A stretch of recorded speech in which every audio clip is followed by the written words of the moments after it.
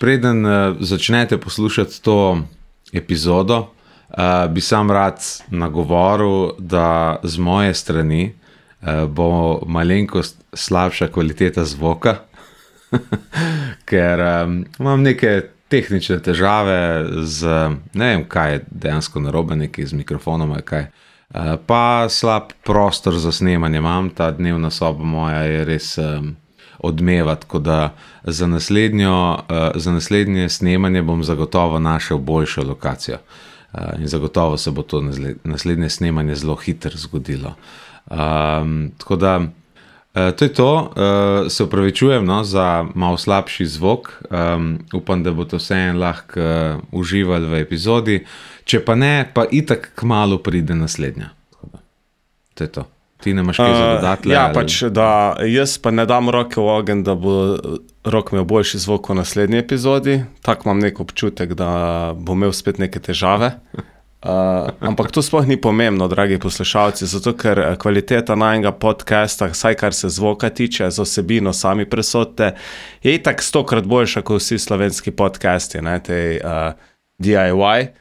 Tako da, po mojem ste že vajeni te crap audio oblike, seveda pa pri nama dobite najboljš. Kar se vsebine tiče, pa sami pokomentirajte na socialnih omrežjih, nama pišite, ali pa naj samo spluvajte svoje babici.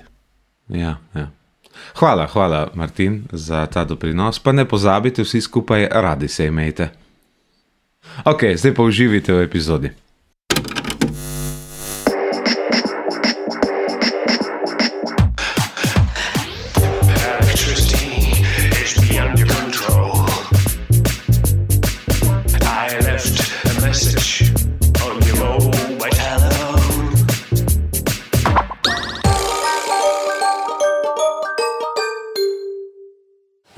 Jaz imam en uvod, ampak so Štipol odločil, če sprejmeš, da je to uvod ali ne, ker lahko da boš ocenil, da pač je preveč, da ni primerno. No? Ampak, če mi dovoliš, bi samo nekaj prebral. Seveda. Samo da najdem. Tale se mi primerno. Dekleta so prikupna in razposajena, nedolžna od njih ni nobena. Na trenutke so zapeljiva, trese jih kot pšenice njiva. Zelo rade imajo spogledovanje in da se kdaj spomnimo na nje. Dajo nam signale lažne ter takrat mislijo, da so važne. Ko misliš, da si jo že zapeljal, se najde bedak, ki ti jo je speljal. Bolj se ženeš, bolj noriš, bolj na tem je, da zvisiš. To je bila pesem od Martina Blazinška, ena od... Verjamem, da se bojo nekoč v šoli učili te pesme. To je iz zbirke Resnica skozi domišljijo, Martin Blazinšek, ker je bil literarni večer, tukaj Martin, če pokažem Zveščič, ki ti ga bom pol seveda tudi dal. Našel sem ga doma v svojem mladostniški sobi v hiši mojih staršev, ker zdaj delamo eno tako čistko in snajde tole noter in sem rekel, to pa moram Martinu pokazati. Vrhunsko. Ja. Ampak to je z te tvoje faze umetniške, ne? Pred Pagom, ne? Pred tistimi dogodki na Pagu, ko si doživel razsvetljenje glede žensk, bi se lahko rekla. Ne? Da je bilo prej, verjetno je bilo prej, Ja, ker ti si se pol takrat, ti si imel prav tako zate lahko, po moje za edino osebo rečem, da je bilo prav en moment enega razsvetljenja glede odnosa med moškimi in ženskami. Da sem osebno opazoval transformacijo iz fanta v moškega. Aha. A predvsem tega nisi opazil? Ne, jaz sem rabil več let, da sem doživel takšno transformacijo, kot si jo ti v eni noči. Pa naj bi rekel, da Tebe je bilo tako, da, veš, ko imamo to za Frkanci, ne, tako ala robot. Ne. Ja. Pri tebi je bilo res tako, kot da bi nekdo ti inštaliral novo verzijo softvera. Pa ne Ne vem, vem, če si ti tako doživel, Ne. ampak na vzven je tako zgleda. ne vem, mislim, res nisem tako doživel. Bilo je super, no. To ne morem reči, sam, da bi pa tako, ne, to pa ne vem, ne. Zakaj? Zakaj se ne ti vem, tako pač zdaj? tako, ja ne vem, koliko pes bomo šla v detajle, ampak Ja, preveč, po moje, ne. preveč ne, ampak zdi se mi, da si bil prej dost naiven glede svojih pogledov na ženske. Potem si pa to svojo naivnost zamenjal z enim drugačnim pogledom. No, tako. Da si recimo to se tudi ful vidi, ne, v tej zbirki Resnica skozi domišljijo, literarni večer, Martin Blezinšek. Se vidi, da je ogromno enega pričakovanja, ene zaljubljenosti in potem te zavrne. Veš, ta fantovski pogled na odnose med moškimi in ženskami, ki jih malo tako tisti med nami, ki imamo težave s tem, da smo mogoče malo preveč romantični, imamo pol en tak nezdrav odnos do žensk, ki jih malo tako preveč poveličujemo. Ne? Ja. In pol težko, vsaj taka je bila moja izkušnja, no, da velikokrat se pol zgodi kontraefekt od tistega, ki bi ga pričakoval. Ne? Ti žensko nekako poveličuješ, pa misliš, da ne vem kaj, ne? Pol se pa zgodi obratno, ker katera ženska bo dosegala te visoke standarde, ki Ja. si jih postavil. Good point. Ja.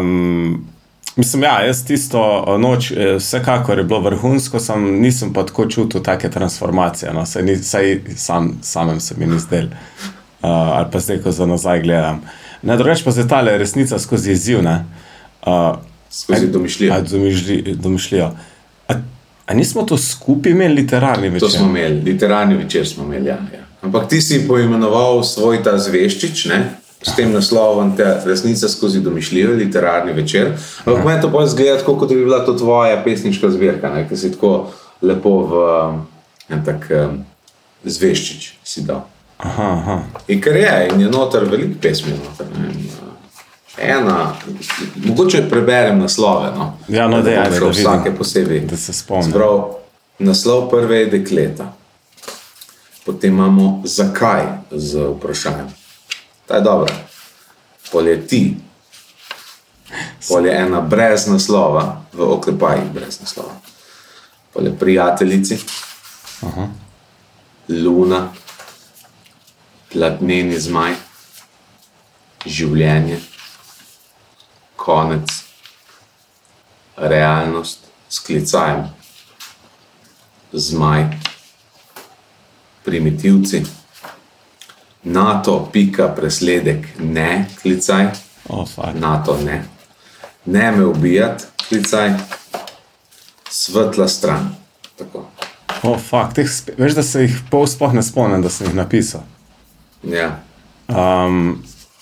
Mogoče samo še eno, no? Ta je res mi taka čudovita, taka večna se mi zdi. Zakaj? Mrko gleda. Sem zagrešil kaj? Izogiba se me. Zakaj? Odzdravi mi komaj in pogleda me ne. To me moti, grizem se. Želi, da me ni. Preselim naj se? Tako ne gre, pa kaj še? Kot bi jo kaj pičilo. Čudno, ni kaj. Takšna je. Zakaj? Dobra je, mislim, po teh vseh letih je. To si mi pa polepšal, si mi dan. No, lepo me veseli. Uno prvo, ko si bral, sicer je res taka najstniška, naivna, ta je boljša, ta je bolj globoka, ne. Pa konec, se pa tudi spomnim, pa ne rabi še po moje bratno, da ne bomo zdaj imela literarni večer. Uno sem pa napisal v 8. razredu in je ful globoka, ko sem je šel že večkrat pol kasneje nazaj brat, nisem mogel verjeti, da sem to v 8. razredu napisal. No. Kjera to? Konec. Aha, konec. Pa mogoče damo notarjo rešil zapiske, da bomo malo tega pričakovanja ustvarila. Tako, ja, super. Pa lahko je pokomentirate, če se je tudi vas toliko dotaknilo kot Martina po letih nespominjanja. Ne, drugače pa je se moje, pol na faksu sem še malo probo pisati, pa bolj tele ala Srečko Kosovel, no, sem tudi dve. To se spomnim, da si imel neko fazo.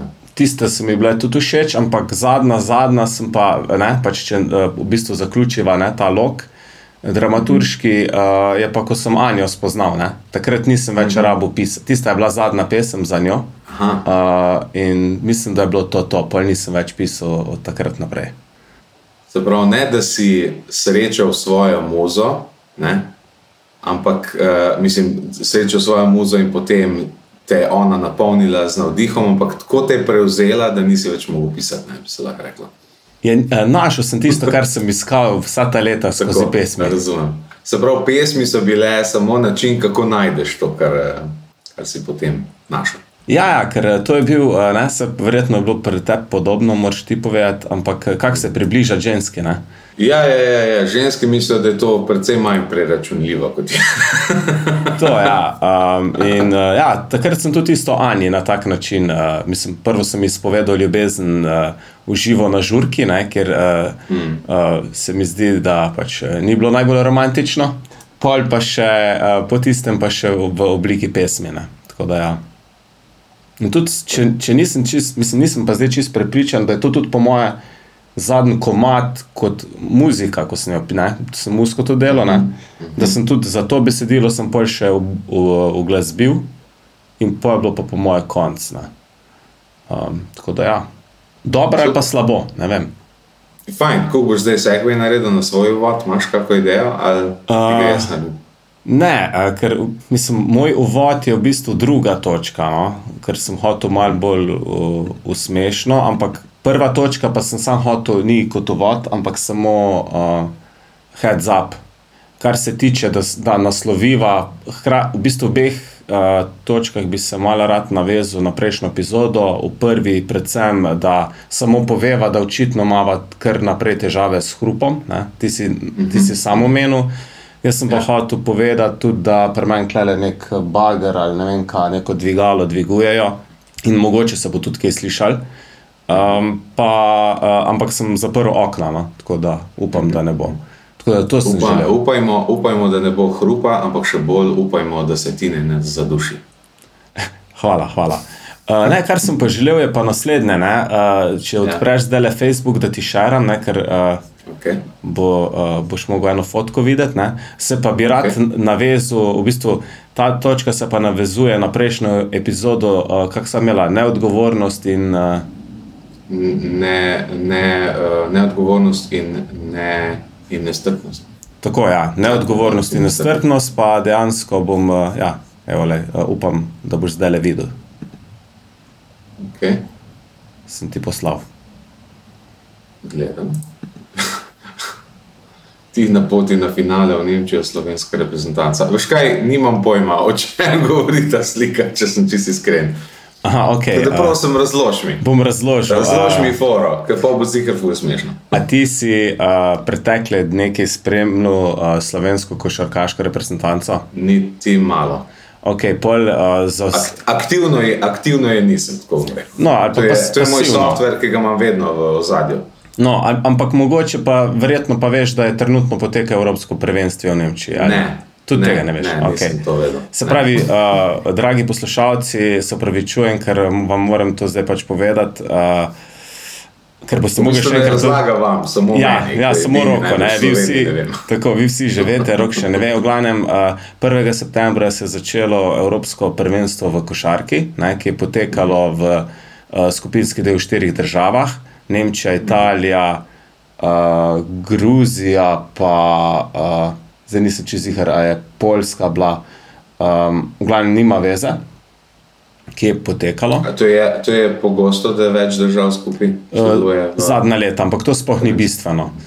Bistveno je to, da je Slovenija, ne, bila ena izmed top favoritov za naslov. Ne. Če tudi verjetno tega ne veš, oziroma saj upam, da pa to veš, da 2017... da so malo dobri ratali, ampak nisem vedel, kako fejs dobri.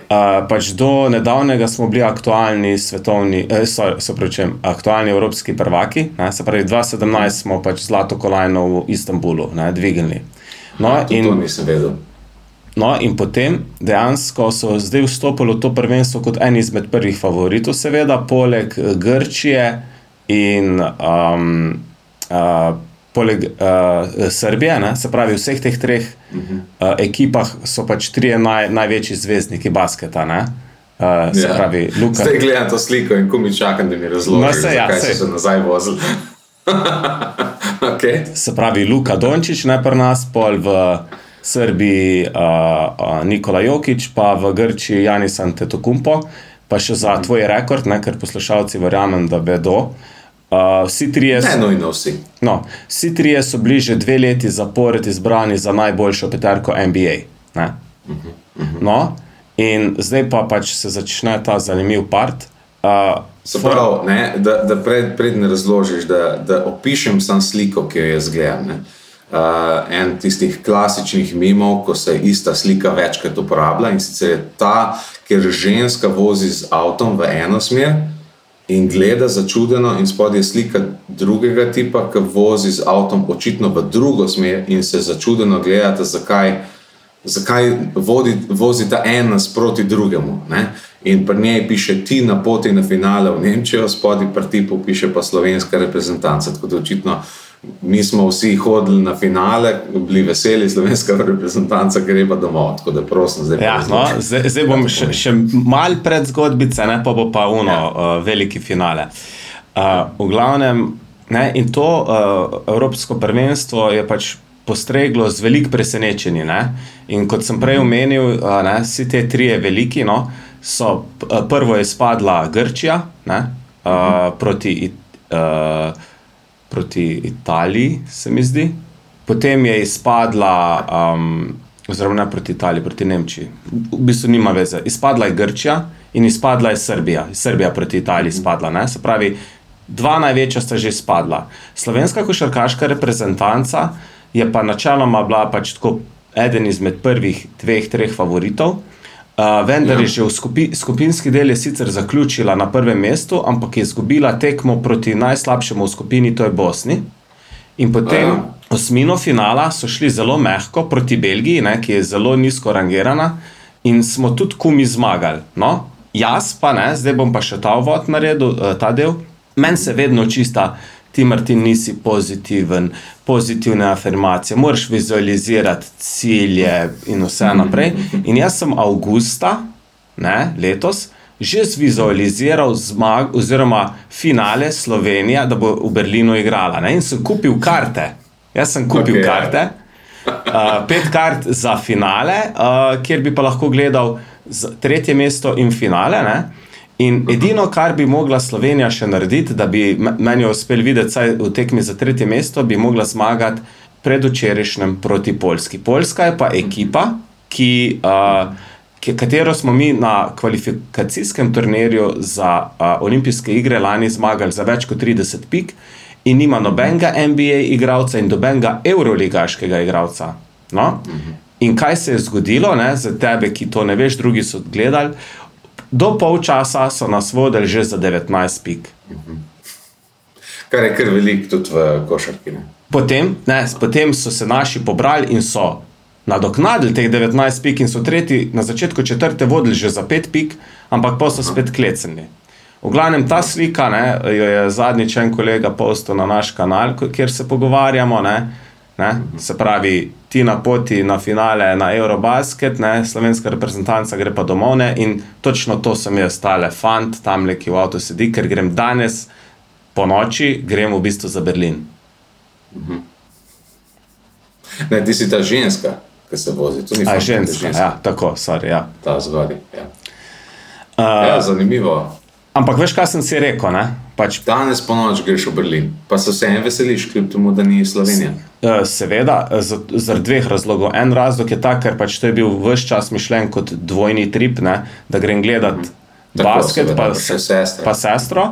Drugič pa, ko sem veš kaj rekel, doben men ne bo pokvaril načrtov. In moj stavek je naslednji. Draga slovenska košarkaška reprezentanca, vi niste men pokvarili načrtov, sebi ste jih. Tako. To je to. Verjamem, da vsi poslušajo ta podcast in se zdaj zelo slabo počutijo ob tem, kar sem to izrekel.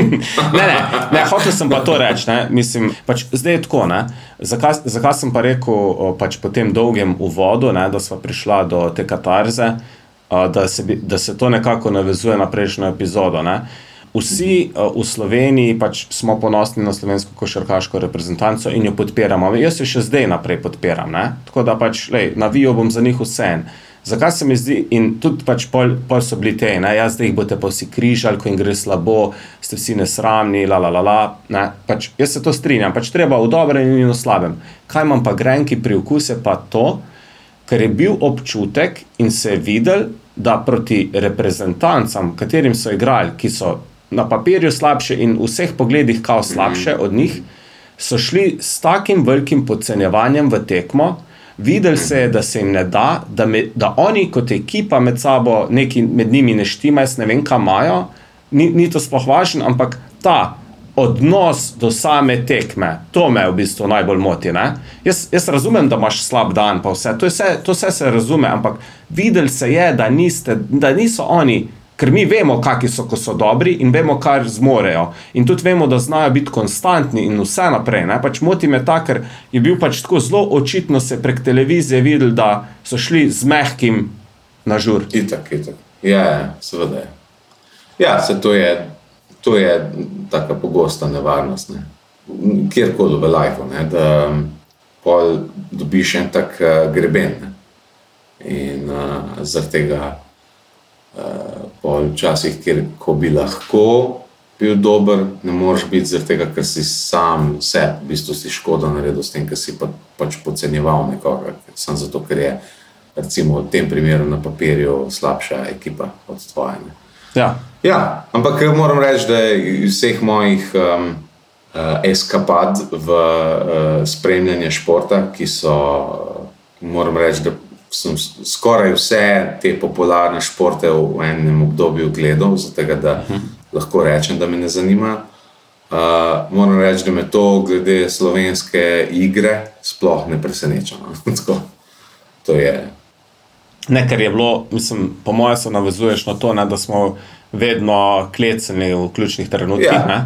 Tako je, tako. To je bila ta mentaliteta, ampak glih ta reprezentanca nam je dala pač kontra zdaj, v zadnjih parih letih, da so pač presegli to in so šli čez to načeloma, ne. Ampak zdaj očitno, mislim, ne bom rekel, da se to ponavlja, ta mentaliteta, ampak pač se pravim, z mojega vidika se bolj navezujem na ta odnos, ne. Pač jaz razumem, da ste vi vrhunski, ne, pač imamo najboljšega košarkarja na svetu in vse naprej, ampak bolj se mi zdi, da se mogoče niso niti oni sami krivi, no, pač da jih probam jih malo braniti, ne, da bi mogel, pač oni bi rabili, ne, nekoga, ki bi jih naštel, ne, mulci, oziroma, Dragič ni več mulc, ampak ostali pa zdaj, tudi dragi Luka Dončić, si največji car, čestitam, res, ampak, dragi Mulo, boš mogel, bi mu mogel pač povedati, ne, zdaj boš pa tako, pa kljub temu, mislim, on je najboljši igralec bil, poškodovan vse, ampak jaz sem nekako čutil ta odnos, se je videl, mislim, pa nisem edini, no, tako da, in tudi nočem dobenega križati. Po eni strani se mi zdi še super, da se je to zgodil, da upam, da bo to neka streznitev, da bojo sami pri sebi videli, da ne morajo pač tukaj podcenjevati dobenega, ne. Čeprav v javnosti so vedno govorili, ne bomo dobenega podcenjevali, ampak nekako pa ni to se čutili. Razen, če so imeli nekaj med sabo, no, to pa. Ja, če bilo kaj druga v ozadju, se to ne moreš vedeti. Ja, no, mislim, moram reči, da sem vesel, da nisem nič vedel o tem, da ta moj software očitno dobro funkcionira, da nisem vedel, da trenutno poteka Evropsko prvenstvo, kar zagotovo verjamem, da marsikom je to kar malo bizarno, ampak recimo moj fotor bi se zgražil, ne vem, da je trenutno Evropsko prvenstvo. Ampak moram reči, da vse to, kar si mi zdaj opisal, mi deluje zelo dolgočasno. Cool. No, ampak samo to, da še dodam, ne, ker recimo najboljši so igrali pa proti 3 najtežjim reprezentancam, ne, proti Nemčiji, Franciji, pa Litvi in so jih zmagali, ne, pač naši. Takrat so pa super špilali, tako da. Tudi Dončić je dal največ pik proti Franciji, tako 47, ne. Proti Bosni je dal pa Kumi 11-14. Ja, pač ne vem, kaj je bilo drugače, pač super. Tako da Rok, tudi jaz tebe ne obsojam in še javno bom enkrat povedal, ne, kdorkoli že posluša ta podcast, ne linčam naše reprezentance, podpiram jih in šel bom na finale v Nemčijo, imel bom slovensko majico, ker v sklopu te vizualizacije smo vse kupili. Kupili smo nalepke, zastave, slovenske majice od reprezentance, vse smo kupili in bom to isto dal gor in se bom daril Slovenija, ne? Pač jaz bom podpiral. Kje se boš daril? Na finalu? Na finalu Eurobasketa v Nemčiji se bom daril Slovenija. Tako da pač bom še vsem podpiral. Tako da ne, pričakujem tudi kak negativen komentar, ampak včeraj sem prebral na enem forumu od RTV Slo, da je en napisal, kot couch komentator si pa pridržujem to pravico, da pa lahko daj tudi malo pokritiziram pa izlijem svoj žolč. Tako. Kdo je to napisal? Kot komentator je nekdo napisal, da lahko... Ne razumem. Pač, veš, polko ne razumem komentarja sploh. Na teh forumih, ne, recimo, ki so še trenutno kar živi na RTV Slo, ne, pod članki se pač folk skrega vedno, ne? In pol eni ful pluvajo, ne? In pač zdaj jaz sem recimo izpadel, kot da ful pluvam, eni ful branijo in pol tako je pluval in rekel, da si kot couch komentator pa vsem pridržuje pravico. Couch komentator, to nisem slišal. Okay. Tako, ne? Okay, štekam. Ja, no, ampak tako zanimivo je to, no, koliko ste tisti, ki spremljate šport, ki verjame, da vas ni malo, ne? Še posebej, kadar jim začne dobro iti, ne? Takrat, ker naenkrat je navijačev tako krat 5. Ampak tako je ena taka, ne sicer, ne mislim, da je to nekaj nesramnega, ampak kar pričakujete, da kar vsi vemo to, pa da smo mi, ki ne vemo, pa ne spremljamo, pa nas ne zanima, da smo res v takih hudi manjšini.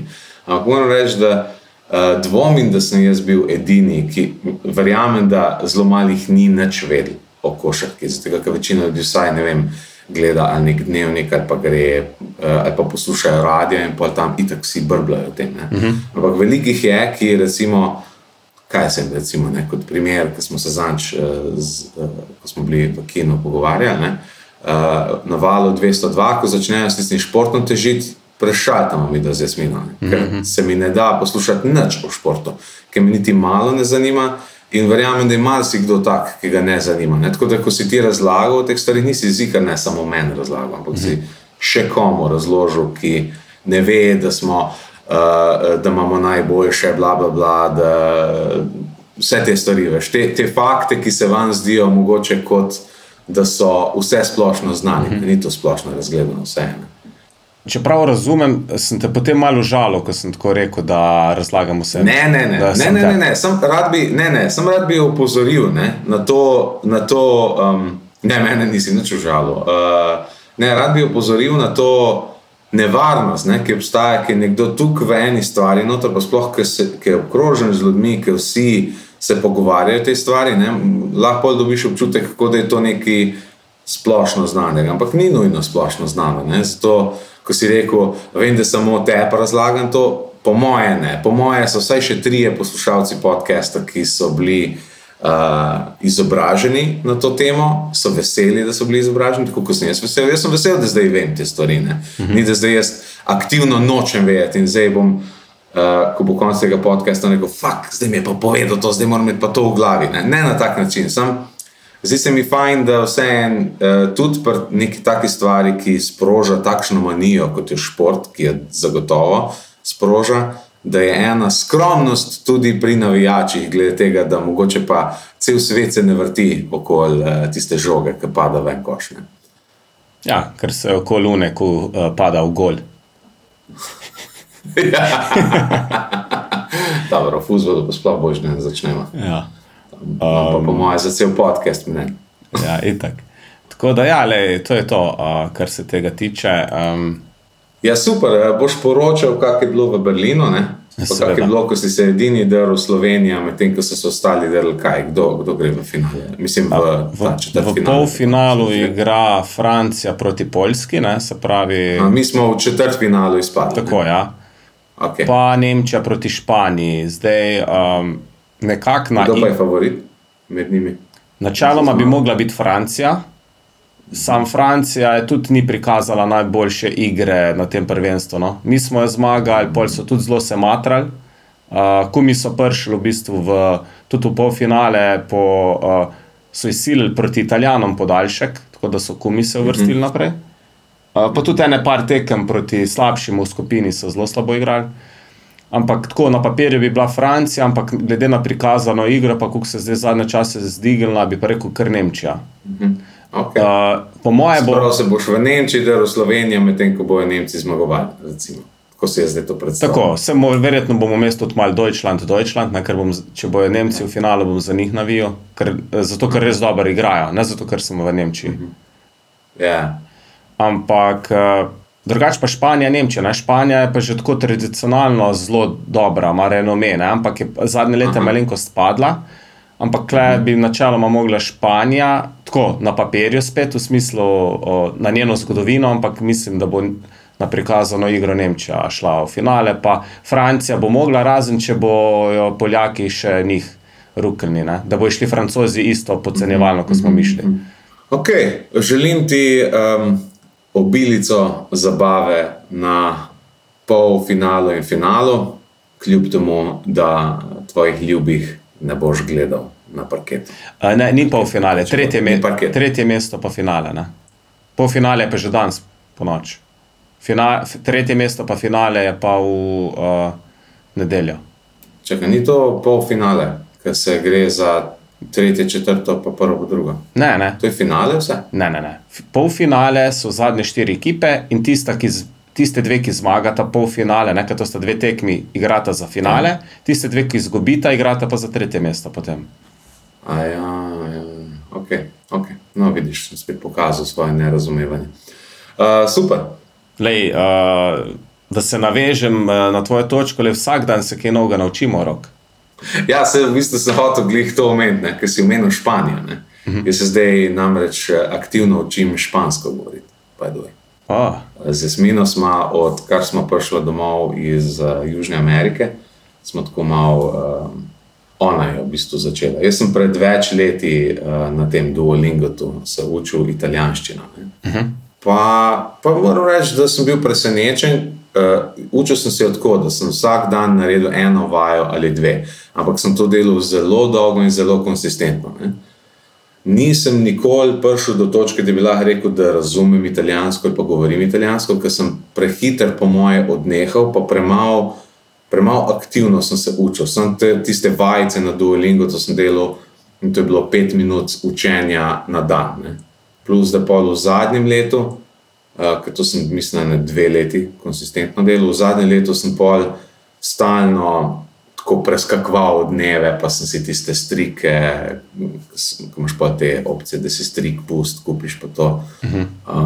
Sem na tak način ohranjeval svojo statistiko, ampak v resnici nisem vadil. Ker sem imel tukaj nabranih teh raznih točk, da sem lahko pač to nabavljal. Ampak ko sem prišel v Južno Ameriko, sem bil presenečen, koliko veliko španščine sem razumel, pasivno razumel. Nisem znal govoriti, nisem jih razumel, ko so govorili, ampak ko sem pa odprl meni, mi je bilo pa ful stvari bolj jasnih. Ne samo tako ki malo itak razumeš in italijansko in špansko, zaradi tega, ker je pač romanski jezik, in prepoznaš latinske besede. Ne samo to, pač širše od tega. Prepoznal sem besede, ki so v italijanščini podobne kot v španščini. In sem bil jaz, kadar smo bila z Jasmino sama dva, sem bil jaz neke sorte najin tolmač, da sem rekel, tam piše to, gremo tja, pa tako, pa na meniju sem znal hitro reči, tole mislim, da je nekaj iz mesa, tem se izognemo, pa tak način. In sem bil v resnici, in to je bilo let pa pol, če ne celo 2 leti po tistem, ker sem nehal Duolingo igrati in sem se nehal učiti italijanščino. In sem bil tako pozitivno presenečen, da sem rekel, da bom, ko bom prišel domov, bom nadaljeval z italijanščino. Ne. Ampak pol Jasmina je bila tako obsedena s to španščino, da je začela se je učiti na Duolingu in sem se tudi jaz začel učiti nazaj. Zdaj tako oba ful aktivno se učima špansko. Vem, če si kaj videl, kako ta Duolingo, sploh tebe bi mogoče zanimalo, ker si zdaj spet v takih vodah, pa tako, ne? Ja, sem videl, poznam. Moram reči, da zadnje čase je zelo dobra aplikacija. Recimo še jaz, ko sem 3 leta, 4 nazaj to delo, pa enkrat davno nazaj, takrat, ko je prišel ta Duolingo ven, kaj je bilo to 2011, 2010, sem tudi nekaj drkal gor na Duolingo to, da se ful je izboljšala kot aplikacija. Ful je bolj aktivna, ful bolj vidim, da se prilagaja mojemu vzorcu učenja, da mi pol daje te besede, ki jih nisem znal, pa tako, pa da me stalno spodbuja, da aktivno nadaljujem, pa veliko različnih podvaj imaš, pa tako. Precej boljš, kot je bilo še 4 leta nazaj. No, ampak pa, ko smo to španščino se učila, sem ne vem, zakaj točno sem to naredil. Vem zakaj, ja, ker Duolingo v čem je dober, ne? Dober je v tem, da ti zheka tisti del možganov, ki je zelo tekmovalni, ne? Ker imaš tiste XP-je nabiraš, vsak teden si na lestvici in probaš prijeti na vrh gor, kar ne rabiš delati, sploh ne, in če te stvari sploh ne zanimajo, pa ne mika, da bi bil tekmovalen, pa pač to ignoriraš, ne? Ja. Če pa si, kar jaz sem, pa vidiš gor, pa jaz sem bil itak car na tem Duolingu, ker sem imel še od italijanščine ful enega XP-ja, pa ful enih achievementov, pa ful enih teh dobivaš, ko igraš, dobivaš neke džeme, ki jih lahko zapravljaš ali ki ti srčki grejo, da jih lahko nazaj kupiš, pa take stvari, ki te aktivno držijo v igri. In pa sem videl, in jaz sem imel tako 25,000 XP-ja že nabranega, od tega 23,000 samo od italijanščine spred let. Ne. Ja, a lahko poveš, kaj je ta XP? Ja, ko narediš posamezno vajo, dobiš experience points. Ne. Okay. In več kot narediš vaj, več XP-ja nabereš. Ne. In tako da na nek zelo grob način lahko, ko pogledaš v svoj profil, ko pogledaš svoj XP za posamezen jezik, lahko oceniš, kje približno si v jeziku. Ne. Sicer v sami aplikaciji imaš to precej bolj vizualno lepo prikazano z napredovanjem skozi posamezne teme. Ne. Vsaka lekcija pokriva eno zelo ozko področje, ne vem, recimo se naučiš razlikovati med moškim in ženskim spolom, naučiš se osnove tega spregatve, sklanjatve, kaj že, neke osnovne glagole in tako naprej. Zaenkrat je itak vse še v sedanjiku, nič preteklika, prihodnika, nič od teh stvari. In vsaka ta lekcija v resnici jo večkrat greš čez, ne, in ima v bistvu 5 nivojev in večkrat, kot jo igraš, težja postaja. Ne. Okay. Ampak, ko jo prvič narediš prvi cikel, se pravi, ko prvo kronco dobiš od 5, se ti že naslednje lekcije odklepajo dol. Tako da, in to sem jaz pri italijanščini delal, sem si rekel, bom sam do 3. kronce pri vsaki prišel, nisem šel do konca lekcije. Ne. Tako da sem se hitreje premikal, ker sem bil tekmovalen sam s seboj, sem hotel čim prej do konca prijeti. Ja. Ker bedasto, ne moraš se tako jezika učiti. Ne. Ampak glavno, vsakeč, ko narediš eno lekcijo, ki jih je da dobiš eno kronco, jih je tam nekje med 3 do 5 lekcij, oziroma ponovitev lekcije, ne, dobiš XP, ne, experience points.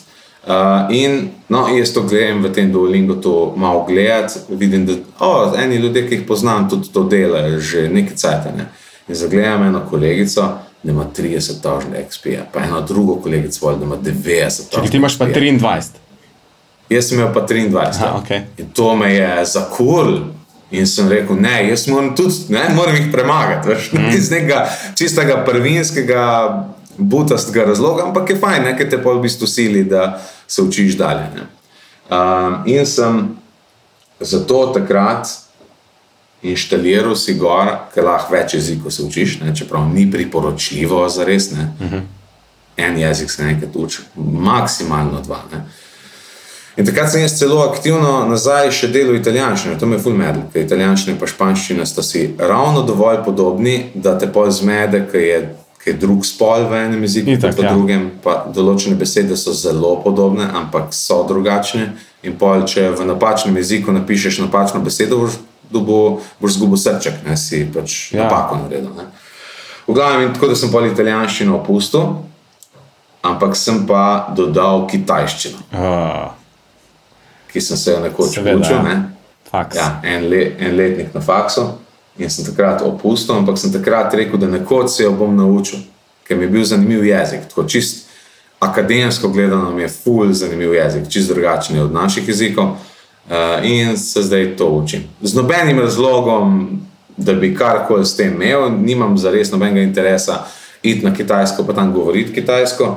Edino, kar me mogoče malo drži, je, da sem pred parimi meseci gledal en film v kinodvoru kitajski, 1 sekunda, ki mi je bil zelo dober in bi mi bilo zabavno ga gledati brez podnapisov nekoč. In to imam tako kot en tak daljnoročni cilj. Cool. Tako kot pri španščini imam pa, da bomo šla spet v Južno Ameriko nekoč, pa bomo lahko tam se pogovarjala z lokalci v njihovem jeziku. Cool, vrhunsko. Pol pa, no, da sem še eno stvar dodam, zelo na kratko, ker ko me, ne, ko ena take manije pri meni, ne, ko me ena stvar zagrab, me druga stvar, me pol tretja stvar, ne. In sem začel se učiti programirati Python. Kar sem že enkrat v preteklosti se malo loteval, ampak zdaj sem se zelo resno lotil. Naprintil sem si en učbenik za osnove Pythona in ga počasi predelujem. Hkrati sem si na telefon eno aplikacijo inštaliral, kjer ti tudi te osnove predstavlja, pa počasi grem čez ene vaje na internetu. Imam cilj nekje do konca leta osvojiti te osnove toliko, da bom lahko kako skripto v Pythonu si napisal pa kaj takega. Čist zaradi tega, ker me je žrl, da sicer tako čist intelektualno razumem, kako programiranje deluje, ampak sam pa ne znam programirati in bi želel znati. Čisto. Super. In kako da si se odločil glih za Python? Ker sem že večkrat slišal, da je dober za začetnike, da je zelo močen za različne vrste programiranja, recimo za kakršnekoli avtomatizacije, da je zelo dober. Se pravi, za klicanje podatkov iz drugje, da jih pol lahko ti lokalno obdeluješ, kar je večkrat bila moja želja. Sem na kakem pageu kaj videl, pa bi želel, da jaz to aktivno lahko vlečem te podatke dol. Ne? In tega ne znam jaz sprogramirati. Če ni na Google Sheetsu skripta narejena za to, ne? Pol tega ne morem narediti. Ne? Želel bi pa toliko znati programirati, da bi znal to sam narediti. Pa ne vem, nekoč davno nazaj sem sanjal, da kdaj kako igrico naredil.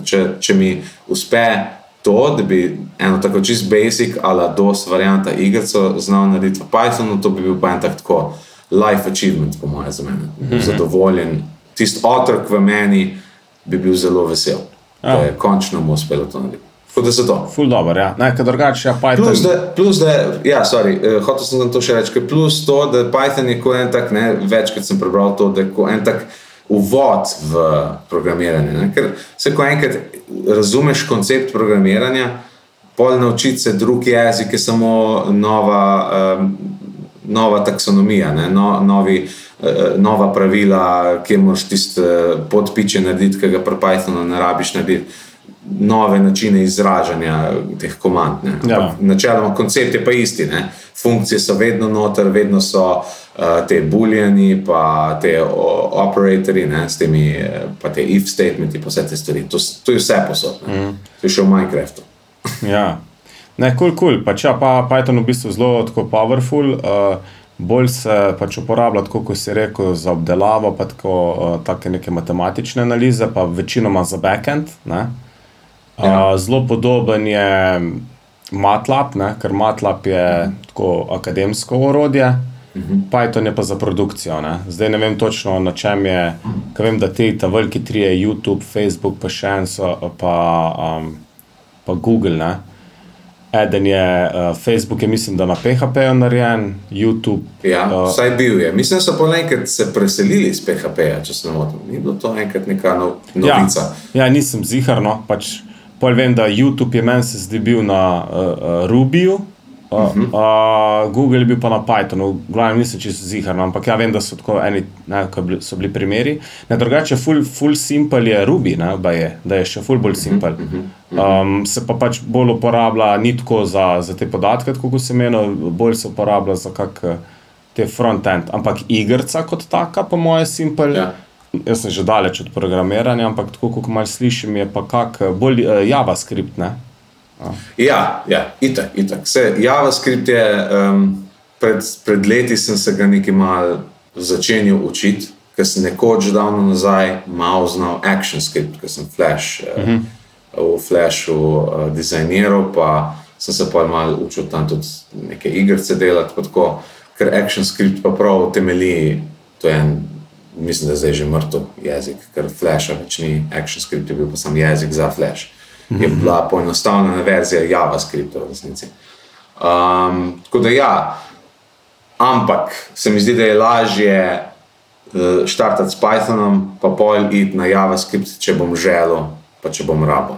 Yeah. Ker se mi zdi, da ne bom rabil.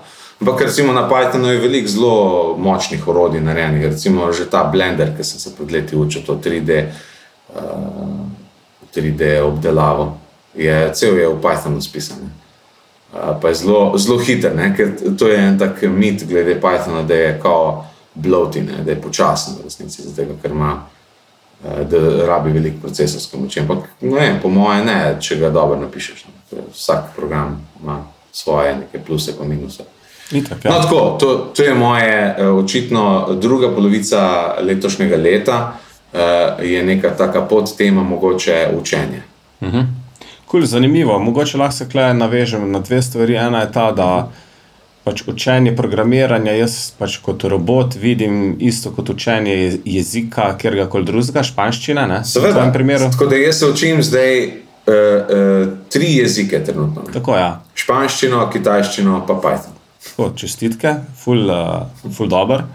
Hkrati pa ne vem, če sem ti to povedal, no, da zaključiva v bistvu ta del, se tudi navezuje na učenje. Smo pa mi delali pač v firmi te psihološke teste, ne, po Galupu, ne, od firme izvajala je E2Grow. V glavnem, kaj bistveno je to, da pač ti odgovoriš na enih 100 vprašanj, ne, in pol ti tvoje talente ti razvrsti od prvega do zadnjega, ne, in najbolj pomembnih je prvih 5 pa do 10, ostalo je pa brez, mislim, pač je pa sem tako, je. Ja, pač ti bo šel razvijati pol teh prvih 5 do 10, no, in jaz imam na prvem mestu learner. Aha, ok, zanimivo. Kar sem bil zelo presenečen, sicer pol, ko grem analizirati za nazaj, ja, ok, pa kaj piše, kaj naj bi ta learner hotel, ne, ampak ja, nisem pa tega pričakoval, da bo pa sploh, da bo med prvih 5, nisem niti razmišljal o tem, sploh pa ne na prvem mestu. Tako da, tako zelo zanimivo. Ja, ampak zdaj, ko razmišljam o tebi za nazaj, tudi jaz vidim to, ja. Da je to vedno bilo del tvoje identitete. Ker, ok, teh prvih 5, druge imam še da communication, ne, competition na 3. mestu, kar jaz se zelo strinjam. Pa imam aktivator, pa relator. Ne. Kaj pa to meni aktivator? Aktivator je nekdo, ki v bistvu animira druge, rečemo, dajmo zdaj to narediti. Aha, ja, absolutno. V tem smislu, relator je pa, da nekako se ta empatija, če se navežem nazaj na naš podcast, pretekli, je pa to. Tako da ja, je pa, kar je pa zelo, mislim, pričakovano in hkrati smešno, je pa to, da na zadnjem mestu imam pa prilagodljivost.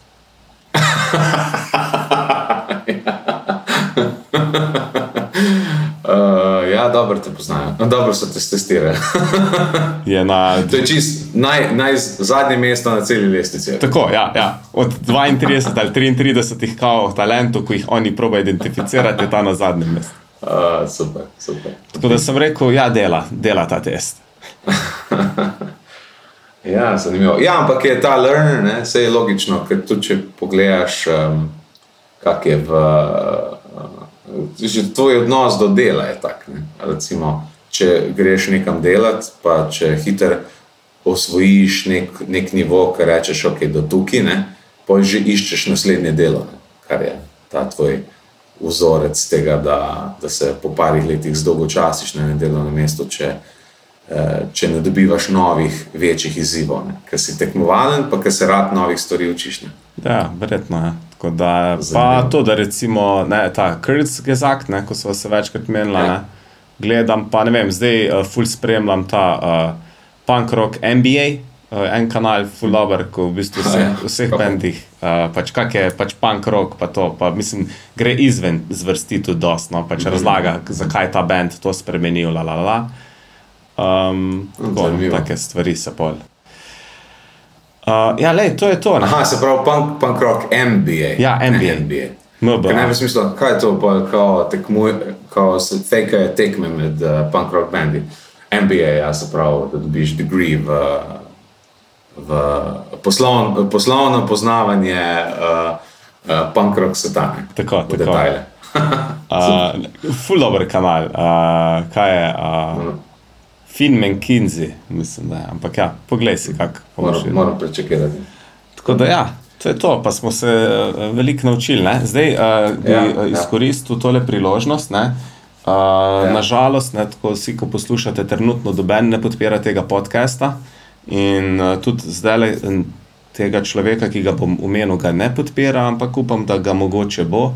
Se lahko nama pridruži tudi kot gost kdaj. To je pa Boško Praštalo, katerega prej nisem poznal, je pa napisal prvo slovensko knjigo o mreženju. Knjige sicer še nisem prebral, sem jo pa že kupil.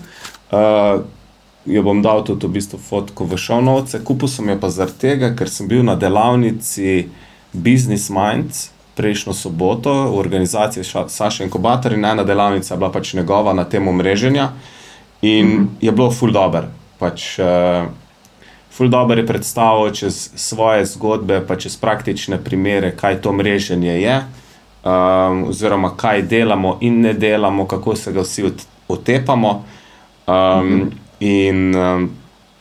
Ja, pač všeč mi je bila delavnica, njegov pristop sicer, prvi vtis je bil tak, to je spet nek naduvan tip, poln samega sebe, ampak pol načeloma je bilo se pokazalo drugačno. Tako da, to je to, ne, to bi dal en tak malo reklamco noter, dragi Boško, če poslušaš ta podcast, vabljen, da tudi se nama pridružiš.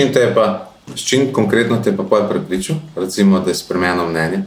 Pa se ne, mislim, to je bilo več prvi vtis, je prvih par sekund, ampak ko je začel, ko govoril pa tako. Je pač pokazal, da pač ve, o čem govori. Tako, ve, o čem govori, od tega, on se v bistvu tudi živi od tega, ne, dela delavnice na to temo, ali ena na ena, ali za ekipe, skupine, kakorkoli. In nekako je v bistvu bila cela rdeča nit, mislim, bile so 4 delavnice, jaz sem bil na tega od 3, ena je bila na temo nenasilne komunikacije, druga je bila izgorelost, tretja je bila pač tale mreženje, četrta je bila pa neki vizija, no? Ampak za to vizijo ne morem nič reči, ker me ni bilo. V glavnem rdeča nit vsega tega je bila neka ta človeška psihologija, kar sem pa v bistvu že sam opazil, ne vem, če sem že na podcastu to povedal. Pač jaz sem zadnja leta, ne glede na to, da sem bil v prodaji, sem dosti knjig o prodaji, ne, kako dober prodajati, kako se pogajati in take stvari bral, ne. In tam je vedno to, ne, da govori vedno o empatiji, ne. Ti moraš v bistvu se razumeti nekoga, ti moraš poslušati drugo osebo, ne vseb govoriti o svojem produktu, ti moraš poslušati, kaj so njegovi problemi in tako naprej, ne. In pol, če to razširim, ne, zelo podobno je pol v pogajanju ali za biznis, ali v uni knjigi, ki sem jo pa že omenil, ne, Never Split the Difference, ne, ko se ti pogajaš, da ti nekdo ne bo talca ubil, ne, je isti principi. In kar me je pol še pa bolj zadel, in to sem tudi že na najnem podcastu povedal, pa ko sem šel čez ta tečaj družine brez kričanja, ne, kao, ko v bistvu za vzgojo otrok, ne, tam so spet bili isti principi noter, ne, in na koncu sem pač zaključil, ne, ko sem bil na tej delavnici, so pa vsi trije razlagali, pač bi spet isto rekel, da je rdeča nit to, ne. Ti moraš poslušati drugo osebo, se vživeti njegove probleme, ti moraš dati njemu nekaj, kar njega zanima. In to me je pač tako malo zadel, tako odprl oči, wow, mislim, eno in isto je skozi, pač te osnovni nek princip psihologije. Ja, mislim, da pač ljudje smo v vseh sferah življenja, smo še vedno ljudje, ne? Kar pomeni, da bojo normalno, da bojo isti principi komunikacije in odnosov funkcionirali vse posod. Tako je. Pol, ko tako oddaleč pogledaš, je čisto logično, da je tako. Ne? Ja, se je, ne? Ampak moraš ali ta aha moment doživeti, oziroma nekdo mora na glas, oziroma ali si moraš pa sam sebi na glas to povedati, da rečeš, ja, se je v bistvu res je tako. Tudi recimo tako, ko je, ne vem, včasih te tako začudi, ko si v nekem poslovnem okolju, pa se začnejo ljudje tako ful otročje obnašati, ne? Pa se pa reče, le se obnašajo, kot da so v vrtcu. Ne, obnašajo se kot ljudje, ne? Ja. Ljudje se v vseh okoljih, ali poslovnih, ali zasebnih, podobno obnašajo. Ko prije do stiske, do frustracije, bojo to na nek način izražali. In če nima boljšega mehanizma, bo to neka histerija. Tako da je to čisto logično, da pač so podobni pristopi vse posod. Jaz sem zdaj mogel počasi iti, Tine, ker me križ konkretno že boli. Hotel sem ti glih reči, da neki se grimase delaš. Zasekal me je spet neki tle v zadnji. Letos celo leto imam neke težave s križem. Večinoma tle med lopaticami me zagrabam, zdaj me je pa precej niže dol. In v ponedeljek me je, ker sem se pripravljal zjutraj na telovadbo, tako da že od ponedeljka nič ne telovadim in sem zelo nesrečen. Predvsem zato, ker vem, kako težko bom nazaj začel telovati, ker sem len ko fokus. In sem takoj na netu poiskal eno vajo, sem jo šel narediti na poslo in je takoj bilo boljše. Ampak jaz butel sem šel pa nazaj vaditi.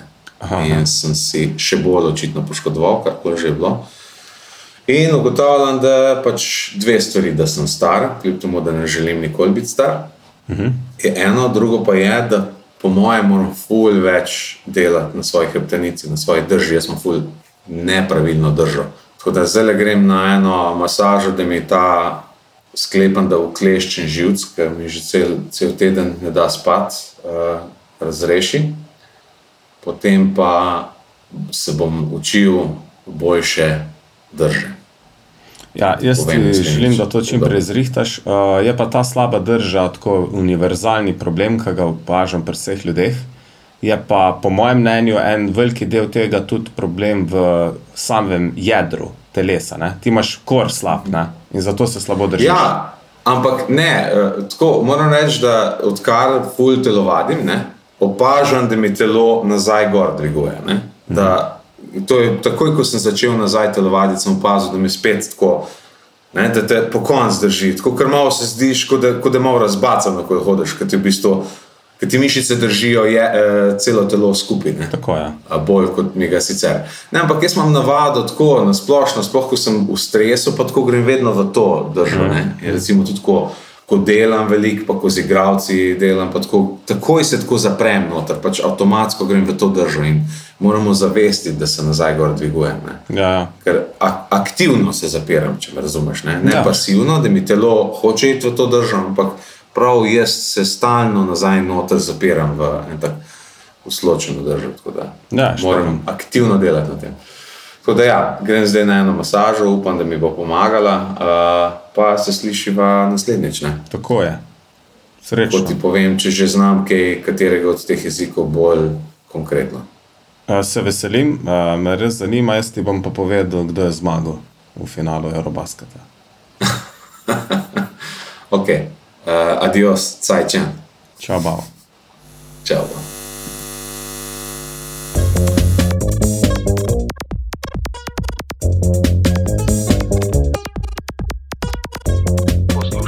Podcast Synapsa.